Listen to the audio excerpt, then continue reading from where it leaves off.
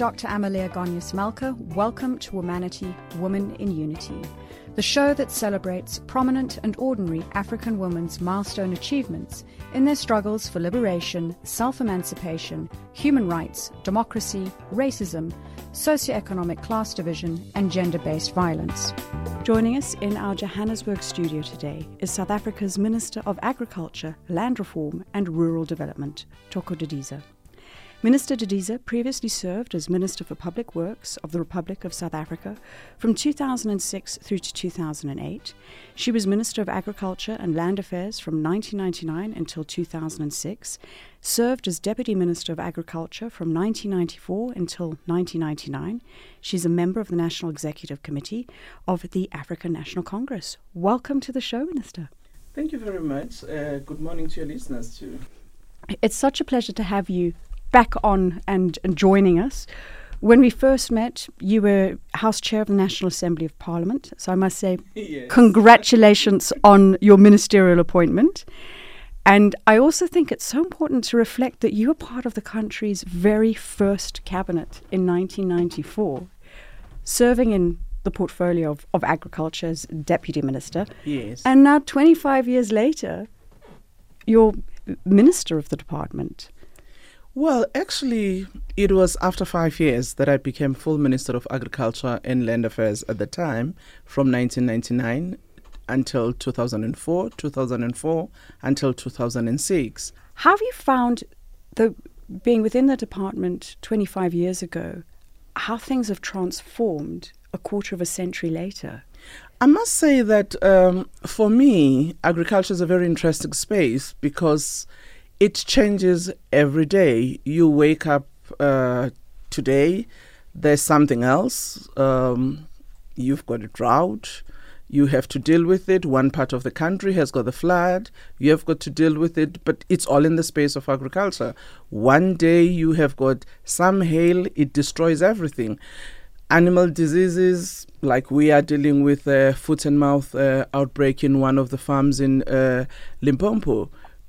Not long ago, we're dealing with African swine fever in Gauteng, Mpumalanga, and Northwest. So it's an exciting space.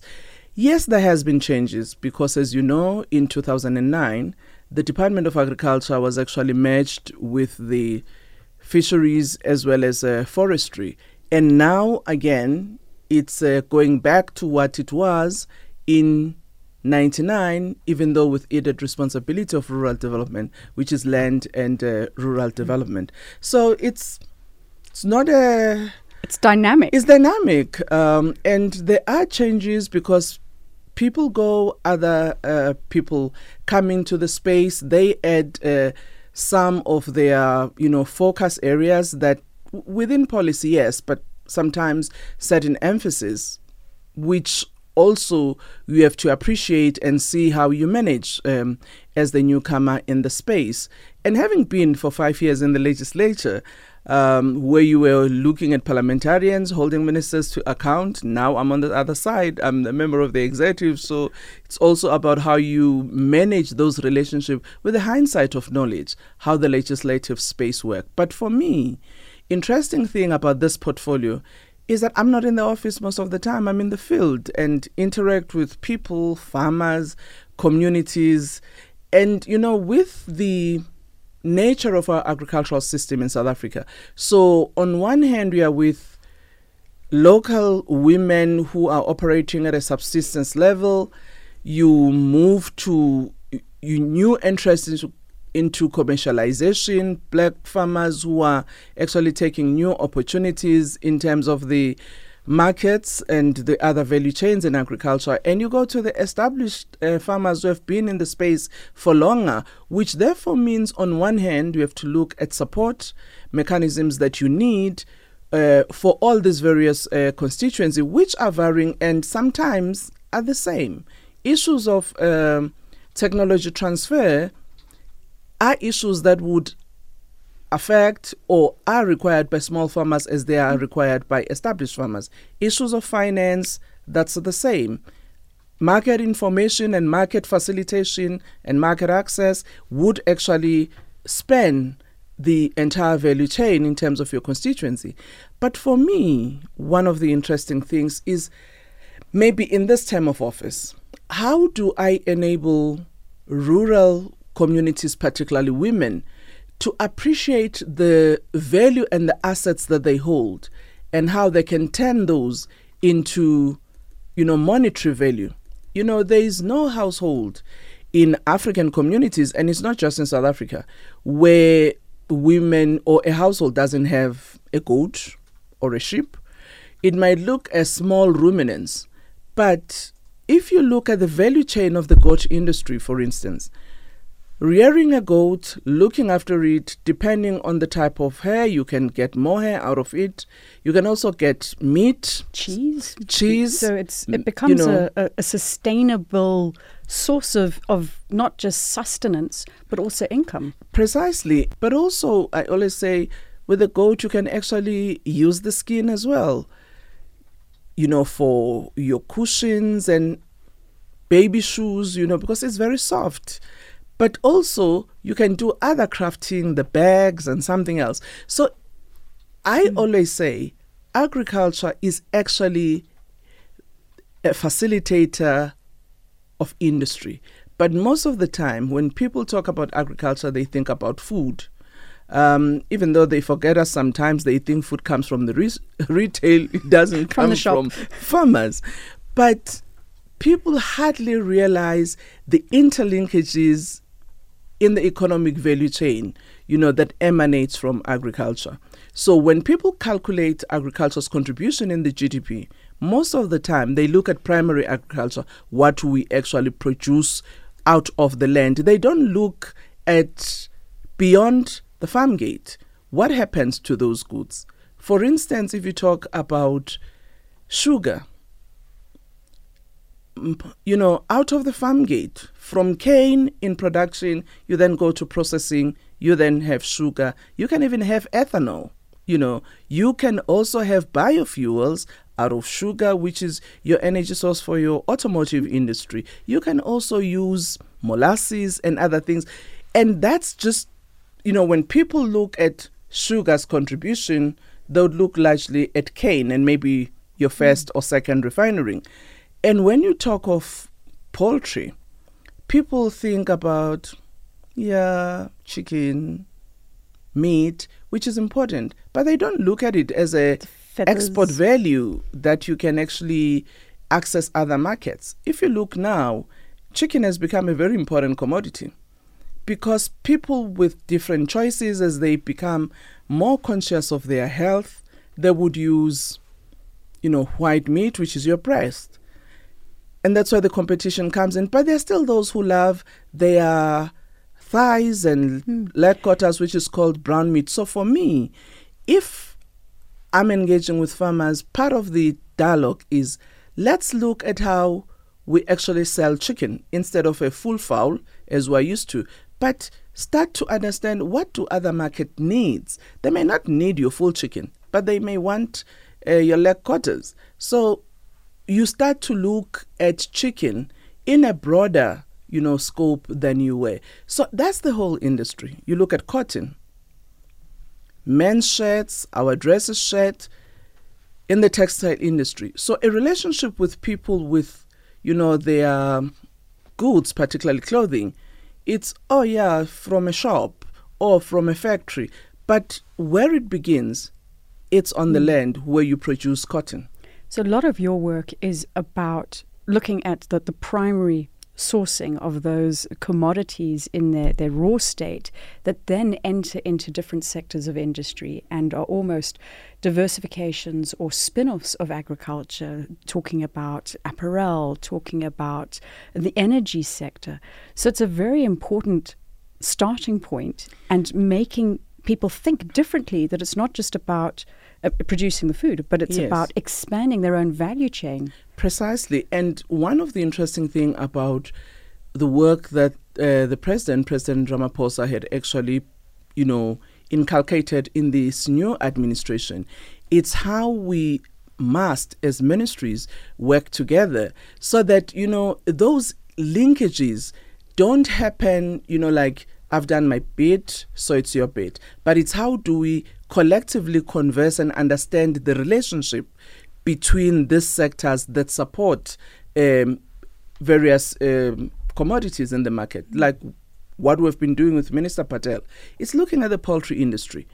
And what we did, which it's what we announced on the 6th in the beginning of the investment conference when we signed the poultry master plan, we brought in producers, we brought in the importers and exporters of chicken, we brought in your small-scale farmers who are part of the contract farming business with your bigger players. We brought in your independent farmers who are producing on their own in the same room. And then we brought in government departments and government DFIs.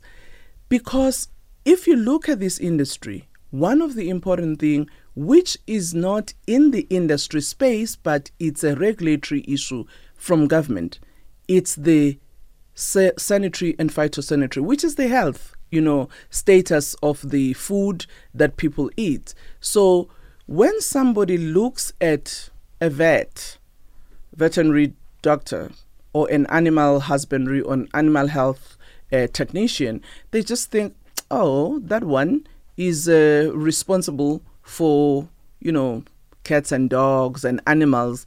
And they look at it more on the inoculation side. Yeah, and they inject things. They don't look at veterinary, animal health scientists, plant health scientists as actually your gateway to export.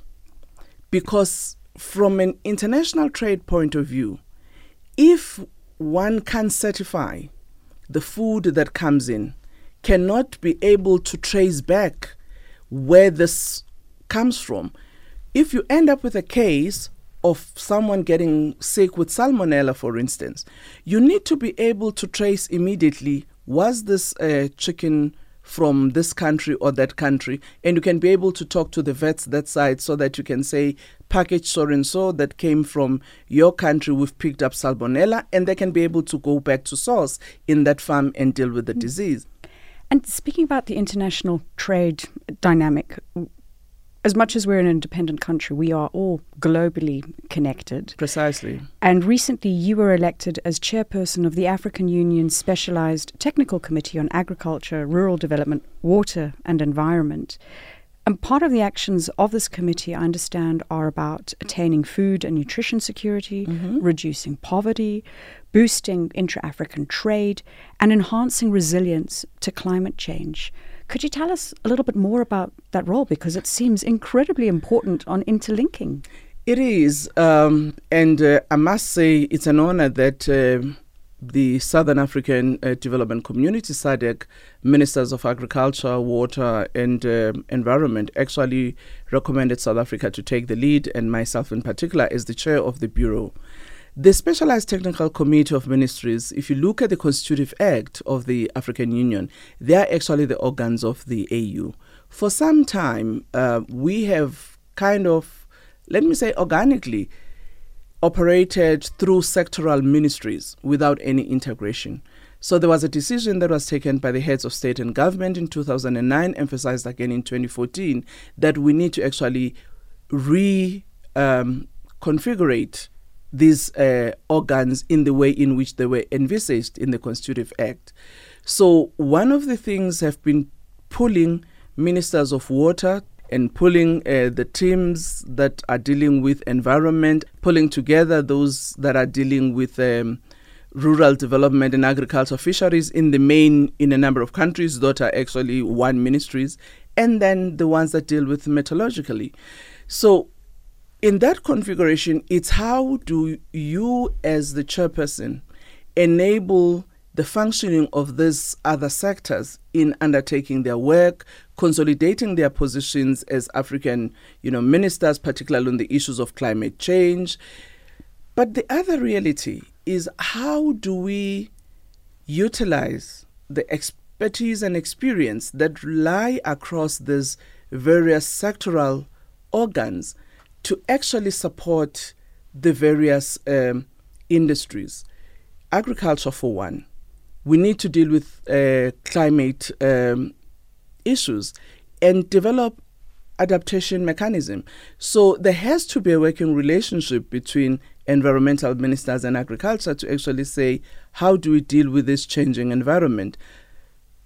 Bring in issues of agricultural research, because you need to develop new seed varieties that can be drought resistant, but also how you deal with other new strains of diseases that may come as a result of the shifts in the climate that may bring in new diseases that you have never coped for. For the role of technology in adaptation, in my view, it's one that is going to be critical. There is a technical committee of experts below the ministerial which would really work to coordinate with the various sectors and the various member countries, but also identifying what are the strengths that are there in the continent. For instance, you have got a lot of centers of excellence on fisheries that look at surveillance in the oceans, but also aquaculture, as part of your nutrition. You also have got a lot of expertise in areas of natural resource management, as well as your management of the wildlife. So this expertise, it's how can we as countries collaborate, also share. Minister, we've spoken a lot about the agriculture sector, and to be honest, I had no idea on the diversity and how it impacts on so many different aspects of our lives. I'd like to turn more towards aspects of land. We know that security and ownership of land are really important from a social and an economic perspective. And although constitutionally women have got equal rights to men, we know that when it comes to land ownership, given historical patterns, given customary law, particularly in agriculture and rural settings, where quite often women are working the land, but the proportion of female landowners to men is significantly lower.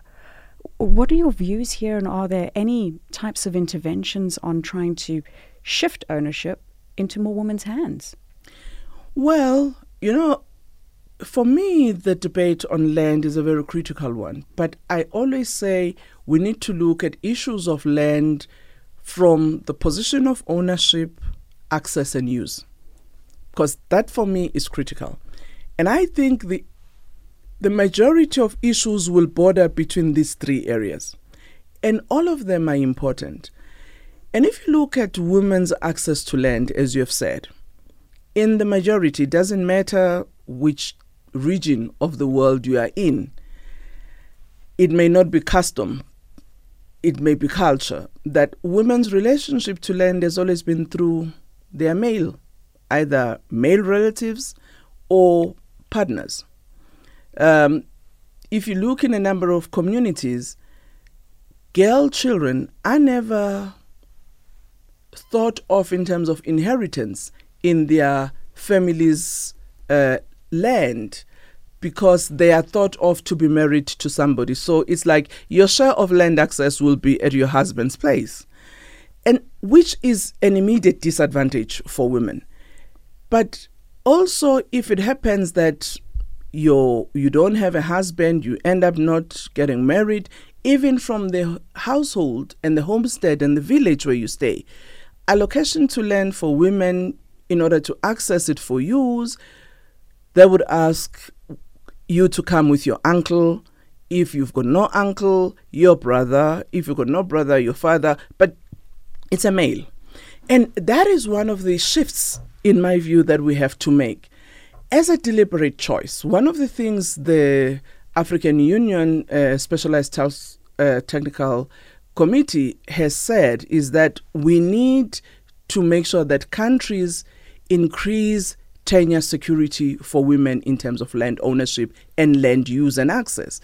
Because it has been proven that, when women work the land, they don't only derive food for their families, but they can actually sell it to subsidize the income, but also participate in the local economy. So there is definite value for me on how our policies as different member countries should be deliberate on how we ensure that we enable women to access land. In our country, for instance, we've got targets where we say in any land reform program, be it redistribution or restitution, we want to see the percentage, going for women directly, even though for restitution it may be difficult, because where you have got large scale of land that gets transferred back to communities, it's community owned, which is a mix of women and in large measure they use it collectively. But where we use our proactive acquisition strategy as a state, we want to actually make sure that at least 30%, it could be more, must go to women. But, policy sometimes can be said to be gender neutral. But I always say you need to target within that neutrality. So if you were to say 30% of women must access land in this financial year, how do you draw them?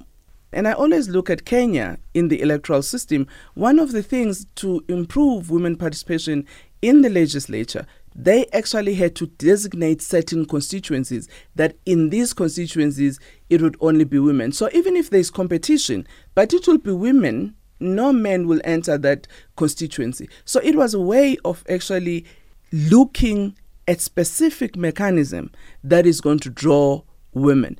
And for me, one of the things I was speaking to my officials is, with all this nice policy of targeting, but we need to then say, in this budget of this financial year, so many hectares, and this is how we are going to make sure that in your budget of the province, in our district offices, out of the portfolio that we are having, we would like 15% of those to go to women, so that women can apply knowing that there is definitely going to be a possibility for them to succeed. We're talking on the theme of quotas, and some people disagree with quotas, but when I look at aspects, whether it's from a redistribution point of view of land, or even political structures, or looking towards compositions within the private sector, our program, Womanity, Women in Unity, is all about gender equality, which is becoming more and more of a global focus. And gender quotas sometimes seem to be controversial, but when I've spoken to some of your colleagues, like the likes of Dr. Nkosazana Dlamini-Zuma, as well as others, they argue that it's necessary in order to promote equality and then increase the role and the number of women in decision-making capacity. I actually agree with them, because for me, you shouldn't isolate quotas, out of a myriad of other, instruments that you use. It's part of your instruments that you could use at a particular given time. You can say gender equality, and I will again come back to South Africa as an example. We decided, during the negotiations, that the equality clause was going to be in the Constitution. You would argue that, okay, if citizens know that this is a constitutional obligation, they will act in tandem. But they never did. No. So you have to actually mobilize, advocate, but that on its own can achieve what you want. One of the things that helped us move, even in the political structure within the ANC, I always remind people that when ANC came back, was unbanned in the country and they had to now start to mobilize, the first conference in 1991 in Durban, where the ANC held its first conference inside the country after so many years of being in exile, women pushed for 30% representation of women in the leadership structures. We never got it. We were ridiculed about, sometimes when you pass as a woman, they will say 30%, in jest. But it's a power phenomenon. No one wants to give it up. So one of the things that we had to, continuously ensure that we deal with this issue internally in the ANC, arguing the point why you require to ensure that women come into the spaces of leadership, not just as cosmetics, but because of the value that they bring. It was only, if I recall very well, in the 2007 ANC Congress that... So that's 16 years later. That's where the 50% was finally accepted in the ANC. And we started with local government to make sure that we can actually test. But we also move further to say the zebra strategy, so that when even nominations for those who go to hold public office, if the first is a woman, the second is a man, in a zebra stripe. Even though we also acknowledge that maybe you must have a percentage where there could be the direct election, which is like your 25%. But some of those strategies inevitably have been very educational in our society. And as the ANC came with more women in parliament, in the first parliament in 1994, other parties had few women, but I think it acted as a pressure. If you look at South Africa's parliament today, very different than what it was in the past. You don't only just have women, but you also have got young women, who are playing a very critical role in terms of public policy, legislation, oversight.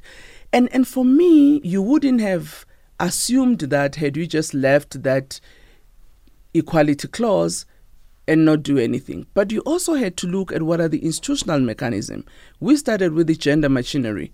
Apart from the Gender Commission, we actually argued for the status of women to be at the presidency because of the office that the president holds and the authority that it has. We thought at the time it was very critical to ensure that you locate that office there so that it can look at how ministers respond in terms of their, public service appointments, board appointments, but also programmatic interventions in terms, in respect of women. So for me, you can't isolate quotas as though they don't have a space in promoting gender equality. They do, because gradually, they help you to reach that ultimate objective of gender equality. Some major democracies still haven't achieved that equality. Even here ourselves, though you can say at the political front we've moved far and we're much better, but in the corporates it's still the same. Who do you see? We were at the investment conference. The optics didn't look good. You look at the people who were pledging. You were there. What did you see? The faces you saw of people who were coming up on stage to pledge, it was male. When we were signing the poultry master plan, we were 3 women. It was myself, but from the industry there were only 2, but the rest were men. And I think that tells you the journey that we still have to travel. It's also about changing the consciousness, both of women and men, because I always argue that women have a better position to help us reach a gender-neutral and equal society because we nurture children as they grow up. It was very interesting how my mother raised us, and I don't know why she did that. But she always argued that all of you are equally important. My sister is the firstborn, so he said, you've got your place. One son, apple of my eye, the lastborn, the one that's always, loved. So all of you have equal space, and I will give you equal attention, but you also do the same. My brother can cook, can wash dishes, can clean the house, can look after children. When I got my firstborn, a girl, my brother would visit her friends having my daughter on his back. He didn't see it as, demeaning him. Even when he married, when his wife comes back from confinement, even when, paternity leave was not legislated, he actually spent time to look after the kids and help, so that the wife can have time to rest, to nurture the younger one, but the others also get attention. But for me, it is that socialization that we need to talk about. How do we start to build a new citizenry that respect, that value the roles that each one of us play in society? Minister, that distribution of what were previously considered as gender-specific roles is really important. Now, I'd like to turn more towards a personal reflection on you. We've really, in our conversations, one of the questions I ask all my guests who've made tremendous achievements in their various spheres of work is about what they consider to be some of the factors that have contributed towards their success. Wow. Can there be one? There is never one. So. There's never one. I always say, your family, it's your first, point of support, of strength as a pillar in what you do, because if they understand and they appreciate the role that you play, you don't have hang-ups of how are they feeling when I'm out, for work. And for me, that had been very interesting, because even from when I was very young, I grew up with my mom and dad who were both teachers, so they were working. I remember that I got into school when I was 4, I'll say by mistake, because I was following them, and one teacher just finally said from grade 1 that, okay, let me take this child, and they thought I was just going to play for the whole year. I never played. I became serious, and they now had a problem that I passed. What do they do with me? But I'm just saying that I grew up in a family that was working. But also even when I visited my grandmother in Swaziland, because my mom is Swazi, she was a very entrepreneurial lady. She was a smallholder, so she was always busy, if not out to the deep tanks with the cattle or to the fields. So there was never like an environment that, was not, I would say, nurturing. But within that, my grandmother, my parents always found time to actually give support, listen, appreciate what we're doing, both at school, but also generally in terms of your day, what are you doing? And I think for me that has been the strength, but also the extended family, the community, because for me, our socialization, you are never a child of your own family. You are part of the community. So the encouragement, sometimes the criticisms that, will be brought about, not in a negative way, but in a way that helps you to improve on what you're doing. Like my mom would sometimes say, what were you saying? Maybe if she saw me on TV. And I said, this is what I was saying, but the time was not enough. She said, but the limited time you have, say something that somebody can discern and understand. So, okay. So I appreciate. One time when I was still a deputy minister, very young, so I came back and shared my frustration with her that, I came into this farmers meeting and one old man was like, we've been waiting. Where is this minister? So when the old lady said, no, that's the minister, he said, Mandela has been in prison for a long time. Really? This child is a minister. What does she know about farming? So I was expressing the frustration. So my mom says, I understand. But remember that not just in our African community, even among the Afrikaner community, there had never been a young person and a woman in government, let alone the portfolio that is predominantly male in terms of ownership, though a majority of people who work the land are women. So excuse the old man, but let me give you a tip. So I said what it is. She says, next time when you go to these meetings, particularly in the rural communities, just wear longish dresses and put a turban on your head, and it gives you a lift as if you're a little older. I mean, you could I laughed at it because it sounded funny. But I tried it and it worked. So I'm saying it is those things. And sometimes you meet a member of the community and they say, hey, you, what are you doing about 1, 2, 3? So you have to give time, stand and say, Ma, what is the problem? No, we applied for land and so many years has passed. So you have to explain the processes, because that member of the community will share with others for them to appreciate what are the complexities on something that they might have taken for granted and thought is easy. I've also had a very dynamic relationship in the party, because part of your political life, it's how you engage with those that you work with. And being able to share knowledge and engage on the debates, but also doing community work has actually helped one to be conscious about the struggles that people continue to face, even in the democratic space. Sometimes we make a mistake to say, because we've attained political leadership, democratization in that sense is that everything is hunky-dory nice. It's not. I mean, people are still grappling with things that are maybe in your eyes may be mundane, but making a living, enabling them to just make ends meet.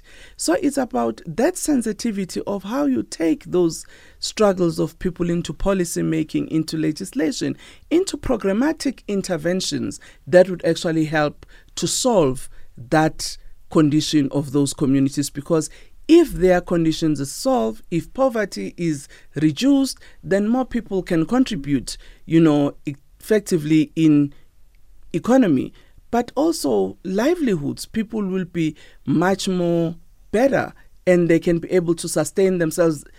You will reduce the public expenditure on your grants because now people can do things on their own.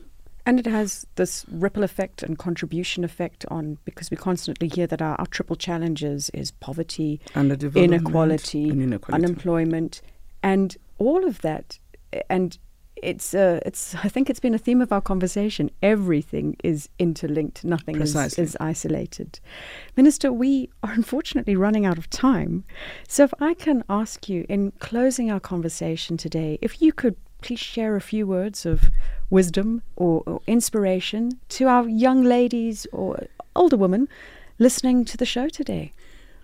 Well, what I can say is it's important to appreciate that we are who we are because of those who have come before us. And how do you leave the mark and have an impact on the things that you do on a daily basis on the lives of others? Thank you very much. That's a very poignant point and practical advice. Thank you. It's been a pleasure having you on our show again, and you really welcome and look forward to hearing how the portfolio progresses. Thank you very much. I'm sure we'll have another time mid-term to assess how far we've gone. But also, it would be interesting for me to look at how the implementation of the Africa Free Trade Area would actually benefit women. Yes, and in fact, we had a conversation with our Deputy Minister of Trade and Industry, and we were talking exactly that point. So we'll see how all of these elements come together. You have been listening to Womanity, Women in Unity on Channel Africa, the African Perspective. And we have been talking to South Africa's Minister of Agriculture, Land Reform and Rural Development, Thoko Didiza.